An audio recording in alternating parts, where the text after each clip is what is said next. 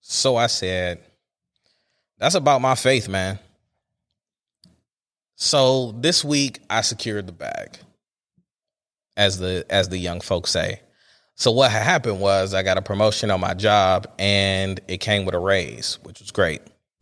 And in that conversation with my my supervisor or whatever, he said to me, I really appreciate you speaking your mind about anything and everything when it comes to the company. And so I said, well, that's really about my faith because I know where my help comes from. And so I'm not worried about telling you something that might piss you off because my help don't come from here. And that was like a watershed moment for me that like, I'm not really worried about what you're going to do to me about anything when it comes to my job, when it comes to like position or anything like that. I truly believe God, like for real believe God, that God is going to take care of me and that God is the only one who has taken care of me.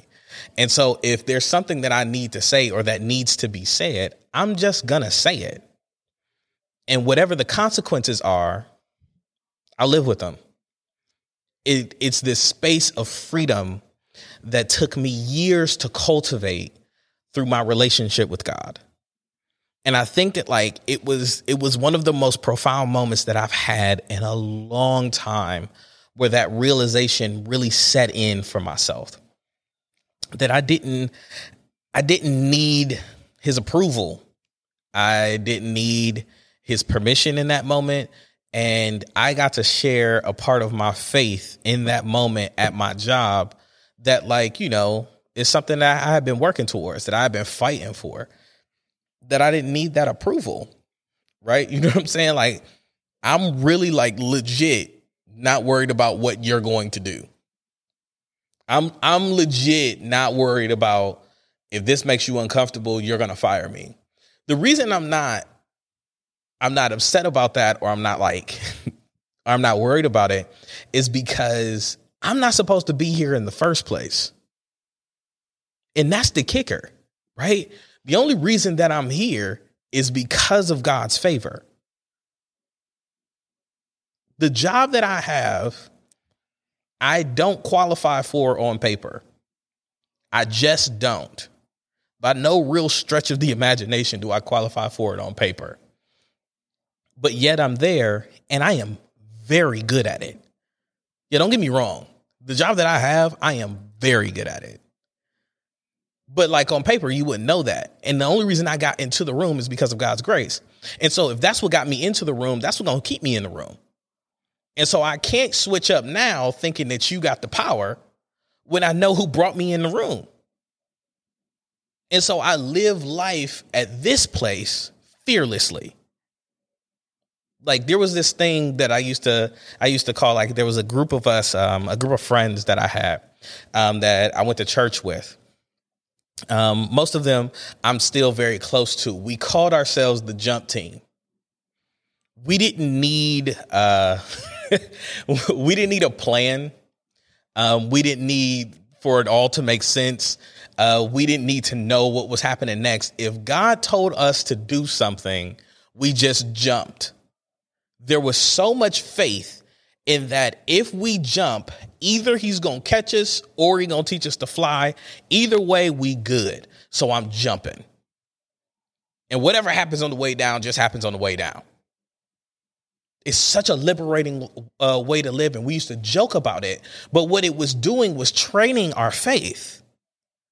Training our faith to be in a place that like, no, I don't need you. I know where my help comes from. And so when it was time for me to ask for more money,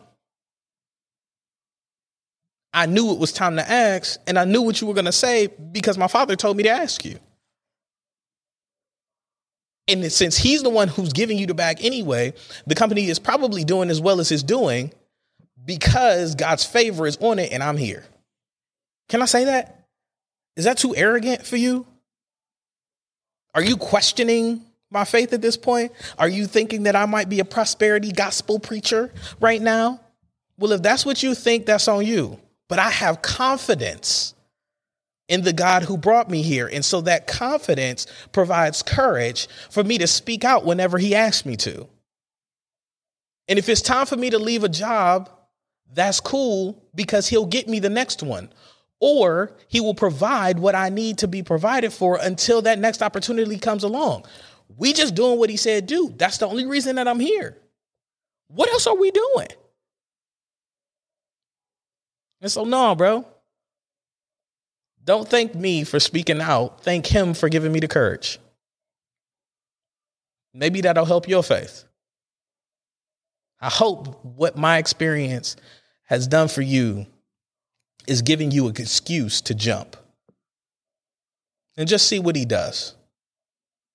The caveat to that is make sure he's the one who told you.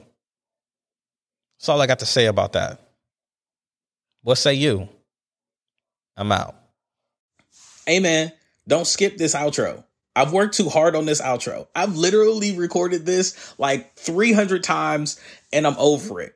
You've listened to one of these episodes. You're definitely my friend right now because I put in a lot of work for this.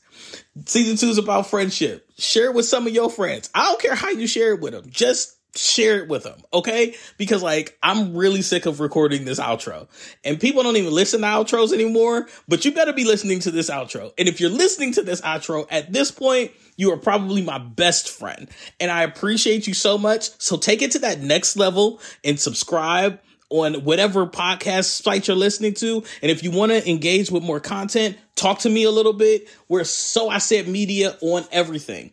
Okay, enough. I'm done recording these outros because you're probably not even listening to it anyway. But if you are, thank you so much. Now go listen to the next episode.